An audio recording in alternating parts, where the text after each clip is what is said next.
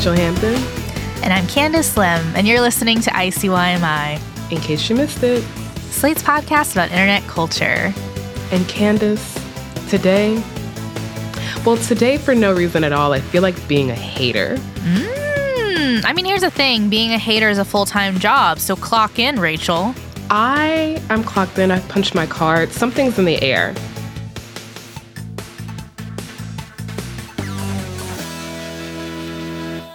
Maybe it's that I've been trying to get on a tattoo artist's books for a year now and have been thwarted for the rest of 2023. Maybe it's just that I'm PMSing a little bit. Regardless, let's revel in this hater energy. So it's a little early for us to do our annual episode on trends that need to stay in 2023. But I thought, what if we gave our listeners a little teaser by each offering up something that's currently happening online that needs to stop? Candace, would you like to go first? Absolutely. 2 words for you, Rachel. Cowboy Bezos. I knew the second word before you even finished. Yes. But tell me more. Tell me more. So this week, Vogue published a story and a photo shoot with Jeff Bezos and Lauren Sanchez. Jeff Bezos being the dude who founded Amazon and killed our nation one by one. This was supposed to be a high-profile shoot. It was shot by Annie Leibovitz. Big deal, big deal. And Rachel, I think you've seen the photos. How would you describe this shoot in a few words? I would say Yellowstone cosplay. Oh. You know, it's a cowboy hat on Jeff Bezos for reasons that I have yet to determine. It's them sitting in the doorway, them being Jeff and Lauren, sitting in the doorway of what looks to be a Jeep or some other kind of off-road vehicle. When are they ever off-road? Unclear. Like, I know he moved to Utah or something, but that does not make you a cowboy. Yeah, it's this attempt at yeet-haw that has been really grating on me lately. So for more context, Lauren Sanchez is the fiance of Jeff Bezos. She allegedly started a helicopter company. She may be a bit of an entrepreneur, amongst other things, but basically the shoot is her standing in this metal thing called like a 10,000-year clock. It's basically a huge clock that Jeff Bezos himself paid for to put inside a mountain. Makes no sense. As you mentioned, they are sitting in a pickup, Jeff Bezos, cowboy hat on, and she is hanging on to him for dear life. You know, Botoxed eye to Botox cheek. Okay, we have to talk about the plastic surgery because the thing is, I'm a passive supporter of plastic surgery. Do what you want. Is it all a result of a culture that is perhaps fucked up? Yes. But what's happening with Jeff and Lauren is what happens when no one in your life tells you no. Because someone should have put a stop to this. Someone should have been like, whoa, guys, you're looking really good for your ages. You know? Yeah. You're aging gracefully. You're looking like how if you said James Marsden is 50, we would all be like, what? You know? But now they've entered the uncanny valley. And the thing is, that's not even the most important part of this. The most important part of this is, why are they cosplaying as cowboys? Right. It's so weird because, you know, people are absolutely coming at them online, as honestly I think is deserved. I think backlash is deserved for certain people. And these people are kind of lighting up the comments, calling Jeff Bezos Steven Tyler. They're calling him Tim McGraw, which is kind of funny because that's actually like way too high of a compliment. Tim McGraw is hot. That's the thing. People keep forgetting he's hot now. And I just feel like the best way to summarize the backlash to this photo shoot is that someone commented on Vogue's Instagram post of it, and they wrote, "I think we should refrain from superheroifying and glamorizing billionaires who built their wealth by exploiting and overworking their notoriously underpaid employees." They continue, "No amount of PR can make either of these people likable," which I think is true because this photo shoot is cringy. This is a couple that lives in such a land of Delulu that their version of like thirst trap, hot and sexy, is not close to anyone else's. And that is the vibe I keep getting from this, you know? Yes. You really said all you need to say. And the thing is, we didn't even bring up Alive Girl, which I I commend us for. We're not going to bring it up. But you did mention the phrase thirst trap, which reminded me of the thing that I hate the most right now, to be clear. Candace, are you familiar with white rapper and general menace to society, Jackman Thomas Harlow? Oh, yes. BET Award nominee Jack Harlow. Yeah. On November 10th, he released a single called Lovin' on Me. And listen, I'm a hater, but I'm not a liar, unless it's for personal gain, in which case I will lie my ass off. But this song is catchy. It's got a nice beat that I'm willing to attribute mostly to the sample, but whatever, there's a producer involved. The thing about this song is not the song. It's that it started a trend that will be the death of me and also Jackman if I ever get my hands on him. The very beginning of the song goes like this.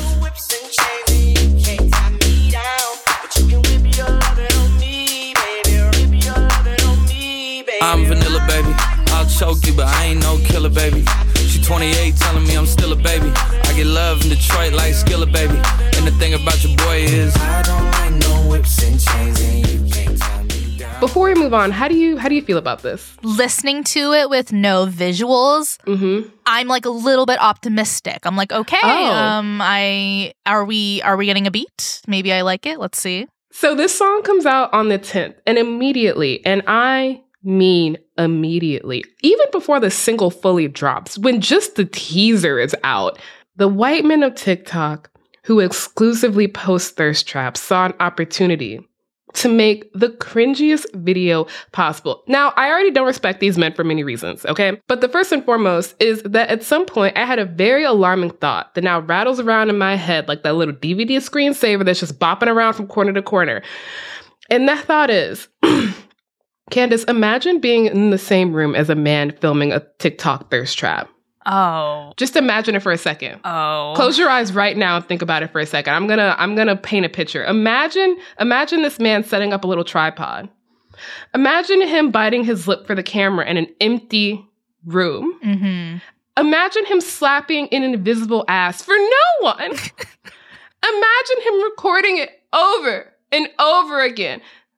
Imagine him then watching the video back and thinking, yeah, I did that. And then hitting upload.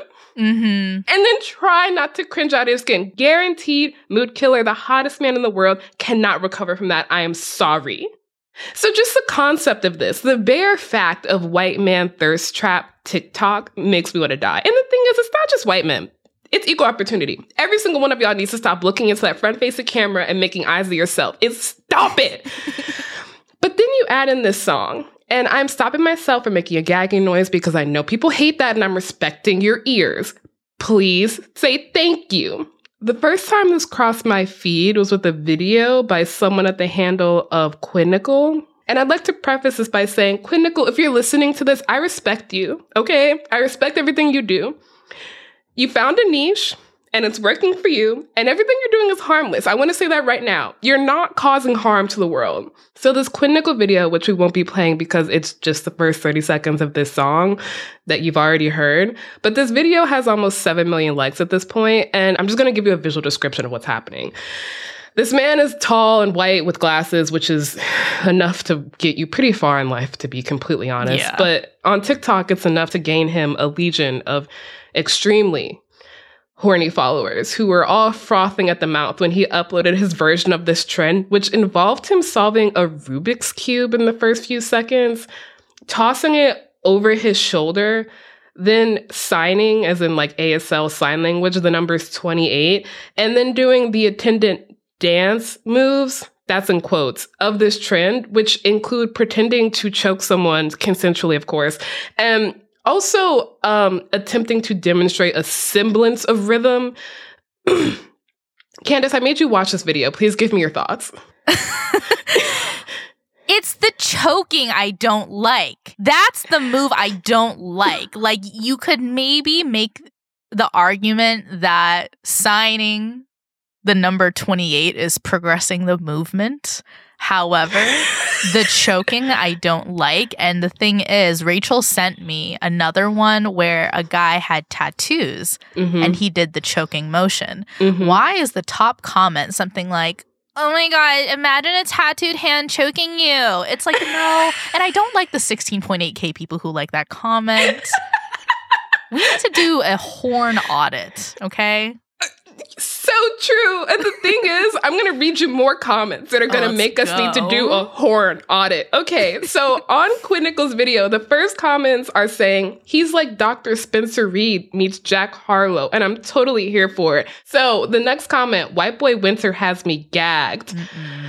Another comment, in all caps, and the gentle slap too? I just have to say that, you know what? Some people, that is their yum, and I would like to yuck it. So true, Queen. We are here to yuck. And we are here to yuck more because, as you said, there are more videos in this genre. Videos that I sent you because if I'm suffering, we are all suffering. Right. Mm-hmm. There are a legion of white men out there who have been lying in wait. Since Callie said, got a white boy on my roster, he be feeding me pasta and lobster. And all I can say to the women in these comments who are clamoring for White Boy Winter is stand up. Men used to build houses. And now they're wiggling their hips on TikTok and you're falling for it. I am disgusted. Mm-hmm. You and I are standing in front of the congregation saying, girl, get up. Girl, get up. And here's the thing, Rachel. I do have some bad news for you because you do know that this means we're probably just a few short days away from someone entering the chat and doing this. And his name is Chet Hanks. I know you're right. I know you're right, but I don't want you to be right. I know. I'm just preparing you see. I know. And on one level, I appreciate it. But on the other hand, I would like ignorant bliss. I would like not to know about that. Mm-hmm. Well, while we wait for me to die a slow, painful death of cringe. Because again, this is mostly harmless. I would like to say that again. Keep being cringe. Do your thing. I don't like it. I don't like it. And it's a free country and I'm allowed to do that. What else am I allowed to do? A show. There you go. And that's what we're here for. We have a guest to introduce. And luckily our guest is low-key on the hater train too, except I would say their hate is much more grounded in like facts and reason and like observably bad things versus a deep aversion to cringe. After a short break, I'll be joined by the writer Patrick Marlborough, whose work has been published all across the World Wide Web, including on Slate.com, where they recently published an essay titled The Death of the Internet as a Haven for People with Autism. It's a really phenomenal essay that we'll be linking in the show notes, but if you haven't got a chance to read it yet, I will be chatting with Patrick in a bit about the kind of grief that comes alongside the slow death of platforms like Twitter, and where the weirdos go once the internet's been sanded down into algorithm-sized feeds. And like the true weirdos, not the ones filming thirst traps in their living room. All of that after a short break.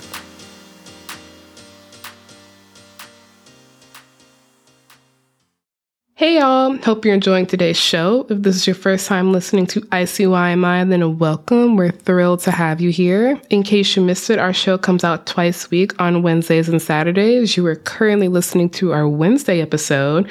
Our previous Saturday episode was about TikTok food influencer Keith Lee and his Atlanta food tour that ended up turning the city upside down. You don't want to miss it. Tired of not being able to get a hold of anyone when you have questions about your credit card? With 24/7 US-based live customer service from Discover, everyone has the option to talk to a real person anytime, day or night. Yes, you heard that right. You can talk to a human on the Discover customer service team anytime. So the next time you have a question about your credit card, call 1-800-DISCOVER to get the service you deserve. Limitations apply. See terms at discover.com/creditcard. In 2007, TV network CBS dropped 40 kids in the middle of the New Mexico desert as part of a brand new reality show. These kids would have to build their own society from scratch. And if this sounds like Lord of the Flies to you, well, it was meant to. We were on this mission together, and we were going to prove to the world that we could make a better society than adults could. I'm Josh Gwynn, and I want to know what this wild TV experiment was really about. Split Screen, Kid Nation, a 6-part podcast from CBC. Available now. And we're back with Patrick Marlborough, a journalist, critic, and musician based in Fremantle, Western Australia. They've been published in Vice, Gawker, Rolling Stone, The Guardian, and recently wrote an incredible essay for Slate titled The Death of the Internet as a Haven for People with Autism that I am so excited to discuss. Thank you for joining me, Patrick. You're our very first guest from Down Under, so this is exciting. I'll do this once. G'day, and thanks for having me. Thank you so much for doing that. I wasn't even going to ask. I know how much you guys love it. I know it should be offensive, to the people of Australia and do stereotypes, but thank you so much for doing that. So as a first-time guest on the show, there's a question we ask everyone, which is, what is your first internet memory? I think I actually referenced this in the essay. But it is a very vivid memory of sitting at a local cafe in my town, where I'm in now, actually, and Googling like pictures of not even Googling, like pre-Google internet searching pictures of my favorite dinosaurs and my favorite Pokemon, and just marveling that I could get the pictures up and then printing them off. That's my honest to God first memories of the internet, yeah. I adore that. Also, just the analogness of both looking it up and then printing it out. Like, the kids don't understand. And it was very, like, in a public place in this very, like, picturesque, like, nookie, hippie cafe. They had this little book corner with this old, like, a big desktop computer, and I had no idea how to use a computer. My, only child raised by kind of like older parents who like still to this day, like don't know the difference in email and a text. So I was just like, what is this? Like wonder. Like I can pick a picture of a velociraptor whenever I want. This is going to change my life. So honestly, I could talk about velociraptors for a while, but we're here today to talk about your essay on the death of the internet as a haven for people with autism. And as I was reading your essay, I kind of got the sense that this has been an idea that had been long germinating. And I wanted to start off by asking, like, when did this idea first occur for you? What was kind of like the first note of the death knell, if you will? I mean, I think I honestly remember first pitching a version of this pre-COVID. I want to say like 2018 almost. It wasn't even so much focusing on the autistic side at the time, but it was this like sense of communities disappearing and like specialist communities vanishing very quickly. And the kind of internet that I kind of grew up with, in my early 20s and really my teens, slipping through my fingers. And like, I think for me, it was being unable to find new things in an easy way, if that makes sense. Like, I'm the kind of person that is excited to find new books and new music and be recommended it by other people who are just as obsessive and just as passionate about it. And like those voices like slowly disappearing from the places where I'd always kind of organically been able to find them. I just remembered this like kind of, for want of a better way of putting it, like silence, which has only grown and grown and grown and grown. And I think like you'd understand this, like, working in the media, you're kind of on the front lines of digital content death. The heat death of content, and like you see the corporate decisions of it and you see the kind of artistic decisions and ramifications of it firsthand. And I just think like that has just been like compacting and compacting and compacting. I think the last year for me, I don't like saying his name, but like Musk and stuff like really accelerated that feeling. Mm-hmm. I definitely understand what you mean. It's kind of interesting that you mention not being able to find anything new, because I feel like as the internet has gotten consolidated into these kind of algorithmicized feeds, the idea is that it's constantly surfacing new things for you that are tailored to you, but there's so much less joy in it than before. Yeah, it's not exploratory anymore, and you feel almost like cornered. I think when I originally first like pitched this ages ago, my angle was autistic thinking doesn't fit inside an algorithm well. And I think my initial angle was actually was writing as someone who's been a freelancer since I was 15 years old. As you had to write to SEO and like write to more SEO and content friendly stuff, which has never been my thing, but the industry's kind of demanded it. I was like, where does that leave me, the guy that you hired to be the freak? It's spread into every facet of our life online, and I think offline as well. That smoothing down of everything. Something I found interesting in your essay is the way you noted that for basically as long as you've been on the internet, the people you found community with were kind of discussing the end of the internet. Yeah. You wrote, but where in the past this kind of talk occurred at the intersection of nostalgia and paranoia, it now lands somewhere between prescience and grief.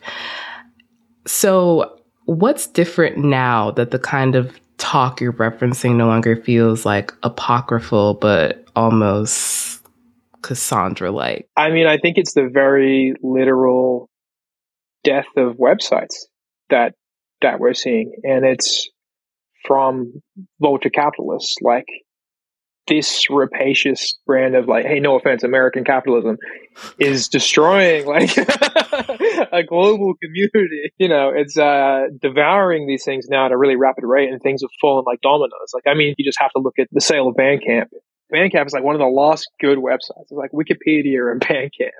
And when they got sold to Epic last year, you could feel the beginning of the end. Like, if you've seen this play out before, you're like, well, I know what's going to happen. And 10 months later, that exact thing happened. And I think that's why that kind of, that fatalism that's settling in that I'm talking about, like, it's very literal. These places are just disappearing. And there's not much in the way of competition that doesn't immediately get snapped up and gutted. I wish I had a solution to offer for it. Oh, same.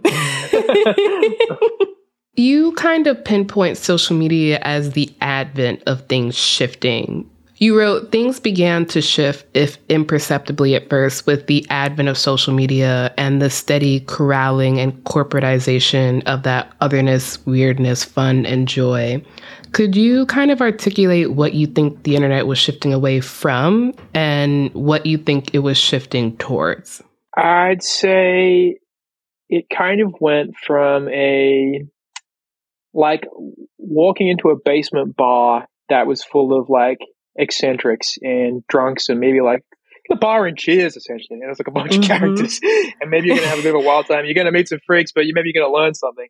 It kind of went from that kind of community atmosphere to what to me feels like a 1920s like medicine show, like Carnival Barker kind of vibe to it, where there's this vaudeville element where we all start out as peanut throwing punters, and I think very slowly we've all become the vaudevillians ourselves. Like, we're all tap dancing on these stages, and that in itself is very atomizing and like very exhausting. And I think that more like low key, anonymous, casual vibe that used to be there, just it can't exist when the platforms are turning us as people into just data and selling points and things to throw inaccurate, algorithmically generated, and in Twitter's case, absolutely insane advertisements at.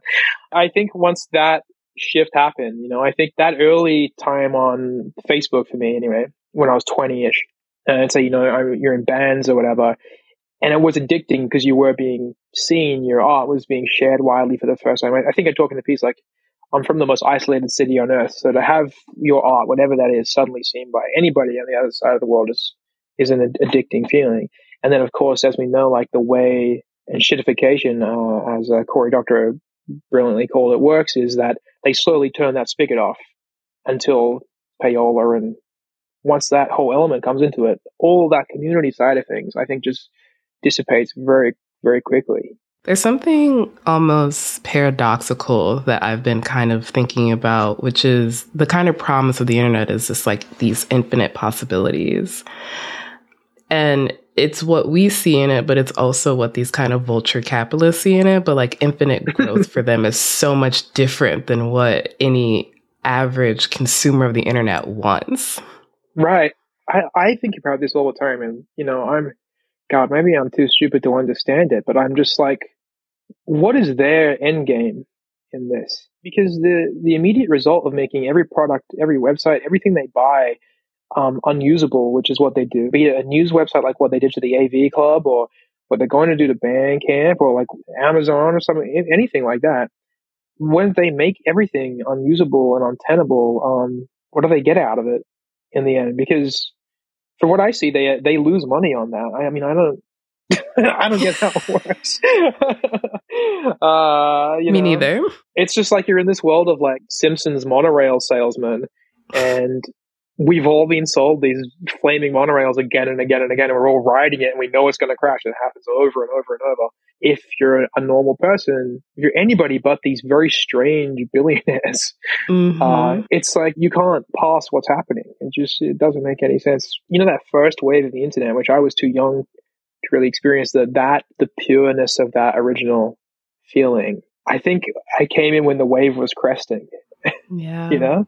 And I talk about that a bit in the article. You've got those old heads who talk to you like that, like mountain wizards who have like, I've spoken to the face of God kind of vibe to them. And you're just like, oh yeah, it wasn't like that when I came in, but is that how I sound to some like Gen Z TikTok kid? I don't know, probably. Yeah. So kind of speaking of strange billionaires, I wanted to talk about your experience on the site formerly known as Twitter, because it seems to really kind of be the cornerstone of your essay. Yeah, well, the original draft was almost I'd say 90% Twitter focused. It became a very different article. It just was me essentially venting about Musk. And, you know, Twitter is the bane of my life in a lot of ways. You've wasted and destroyed my brain on there. And many, many hours, but also was an amazing place. And again, I came to Twitter quite late. 2016 was pretty late in the game. But it was an amazing place to like build community and make friends and learn and find things, which again was always what's exciting about the internet for me, was being cottoned on to new movies, new art, new politics, anything. And now, of course, it's this kind of, not to be crass, but it's like this sinister bukkake party of like Nazis and like family court dads kind of vibe to it, you know, where you're not sure why you're sitting in the room still with these like Lynchian nightmare characters, but sadly, it's still kind of the best at what it does on the internet, even while it's becoming absolutely terrible at doing that. It's just that all of its competitors are so much worse.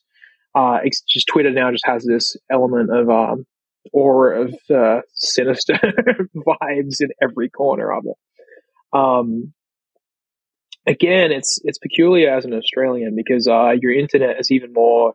The internet's quite parochial, despite I think how we think of it, and I think like the algorithms have made it more so. So I think as Musk has taken over, I've really felt my Twitter and my online world really shrink.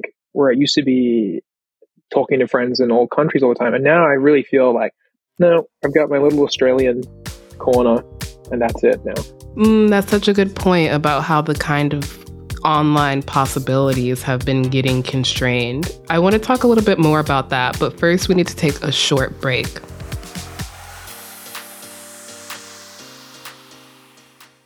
This episode is brought to you by Progressive Insurance. Hey listeners, whether you love true crime or comedies, celebrity interviews, news, or even motivational speakers, you call the shots on what's in your podcast queue, right?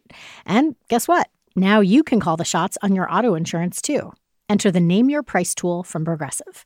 The Name Your Price tool puts you in charge of your auto insurance by working just the way it sounds.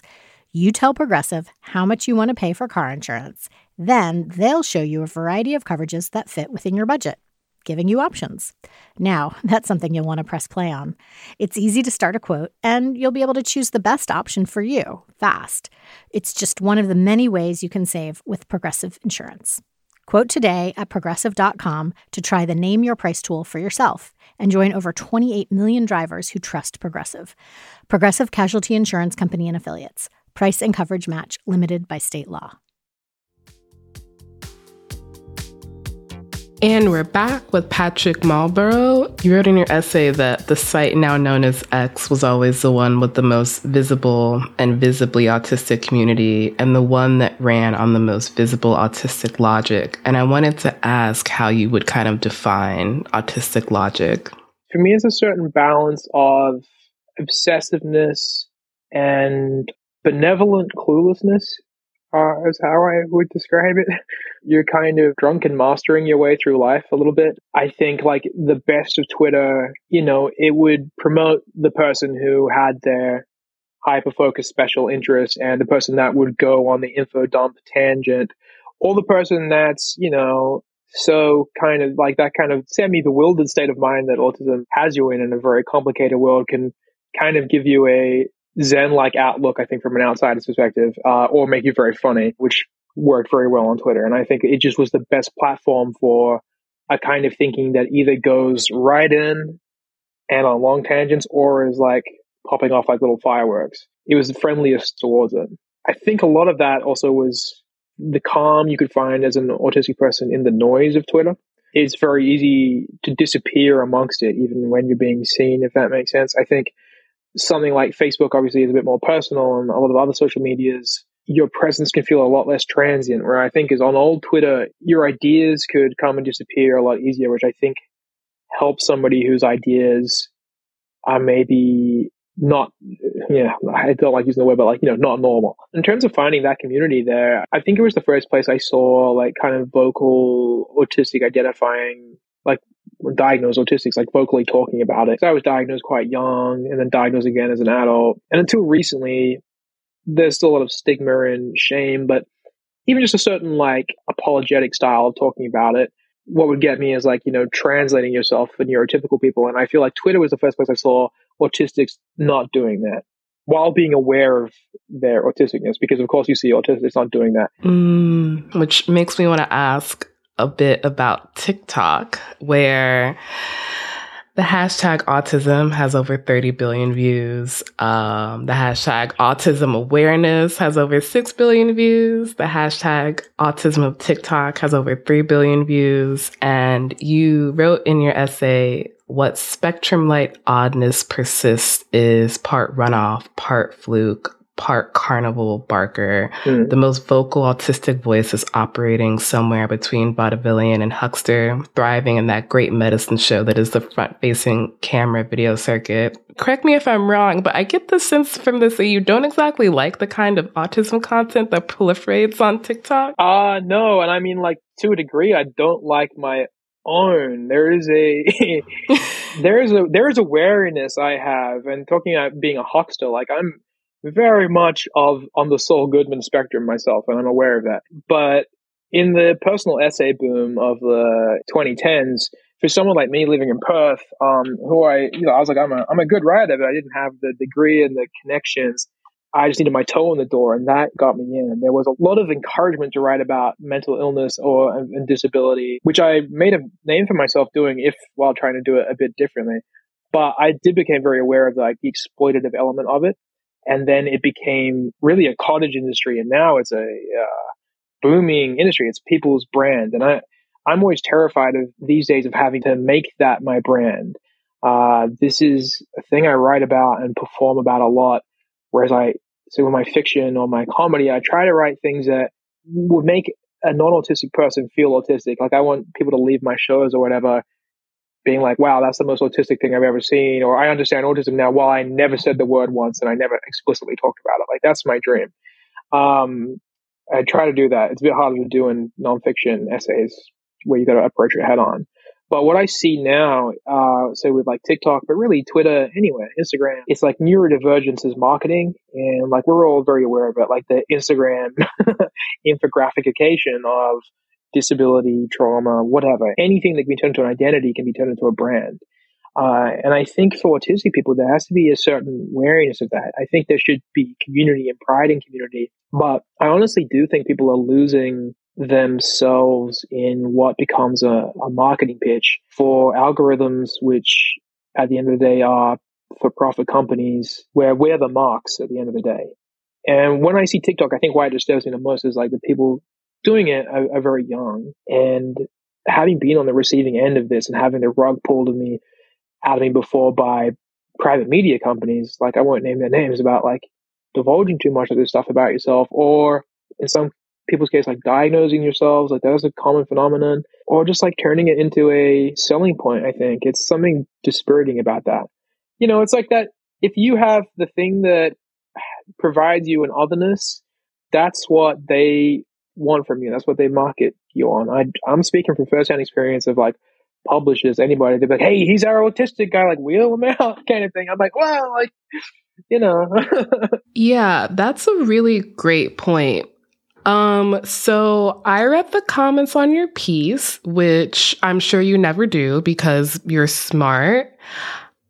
And there's something that a few commenters noted, which is that while Twitter is dead, there are still some websites with the kind of interlinked, idiosyncratic vibe that Twitter used to have, sites like Reddit and Tumblr. And I wanted to get your take on those sites as kind of replacements for the vibe you're describing. Yeah, I mean, I actually did read some of the comments, and I did see those ones, and I don't necessarily disagree with them in terms of what they're saying, that there are other sites that I could be using as an example, like Discord, I think is a good example. And I actually did have like a kind of a lengthy paragraph discussing that. At the end of the day, we should put a disclaimer at the top of all articles of like, this writer has been limited to a word count.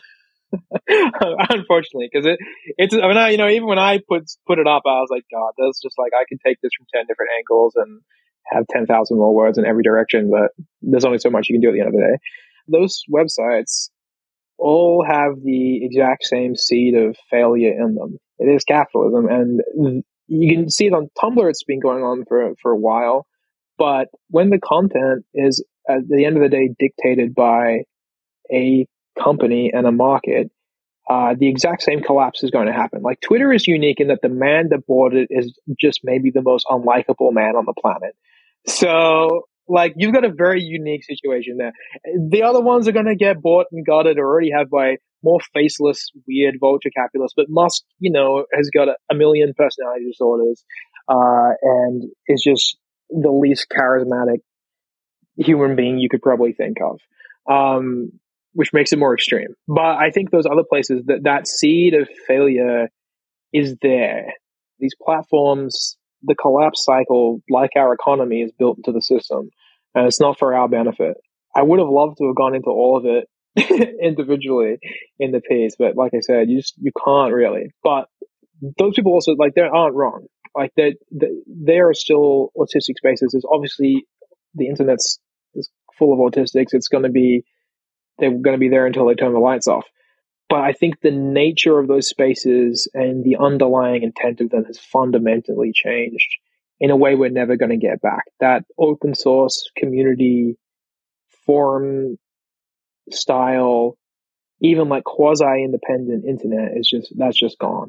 So my last question is kind of a long one, but a year or so ago, I did an interview with a digital scholar named Meredith D. Clark. And she mentioned this concept of digital hush harbors, which references spaces where enslaved Black Americans would gather to practice religious traditions that were outlawed. And she spoke about how Black people recreated those spaces online in the comment sections of blogs, which weren't necessarily meant as places to convene, but became them out of necessity. It was very much a if you know kind of space. And I was reminded of this while I was reading your piece, specifically near the end of your essay, where you write, "What is the value of the internet when all the fringe dwellers have been pushed off of it?" And I kind of wanted to turn that question back around and ask, do you really think it's possible for fringe dwellers to be fully pushed off the internet, or do you think they'll just end up in these spaces that weren't necessarily built for them, but end up becoming for them? Yeah, I think so. Yeah, I think you're right. I can already see it happening in my own life, and with my own like autistic buddies and stuff like that. With people in those kind of circles are already, the last 2 or 3 years, kind of existing in these in between spaces. Like, I feel like we're retreating down the alleys and like between the cracks, kind of feeling to it. I think what's missed, say, amongst like the autistic community, at least with the people that I talk to,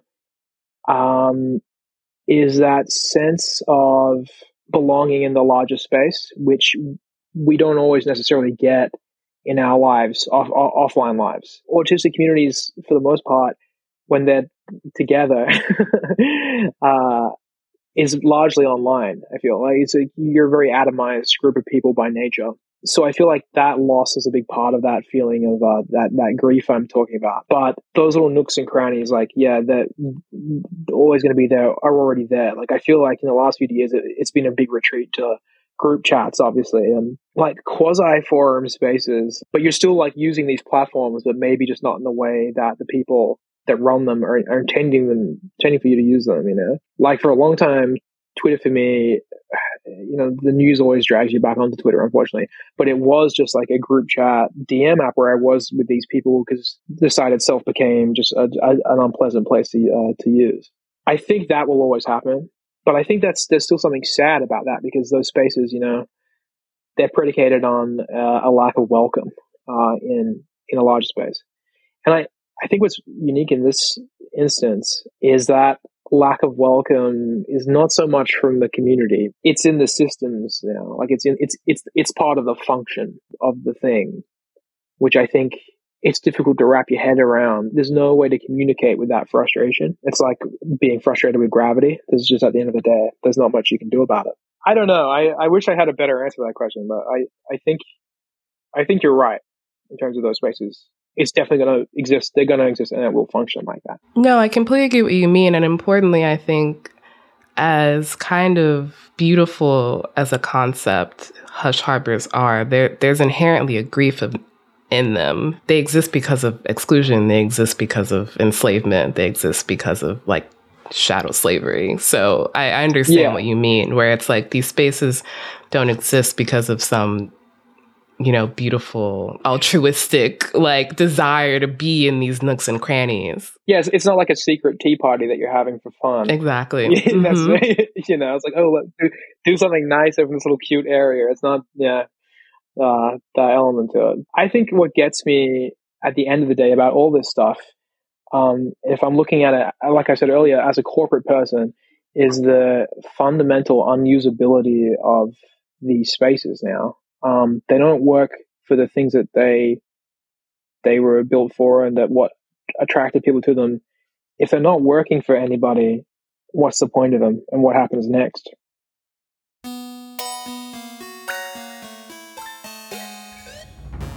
All right, that is the show. We'll be back in your feed on Saturday, so definitely subscribe. It's the best way to never miss an episode. Please leave us a 5-star rating and review in Apple or Spotify, and tell your friends about us.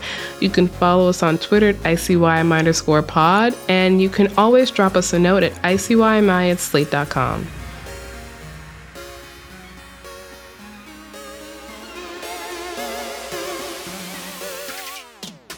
ICYMI is produced by Sierra Spragley Ricks, Rachel Hampton, and me, Candace Lim. Daisy Rosario is our senior supervising producer, and Alicia Montgomery is Slate's vice president of audio. See you online. Or not.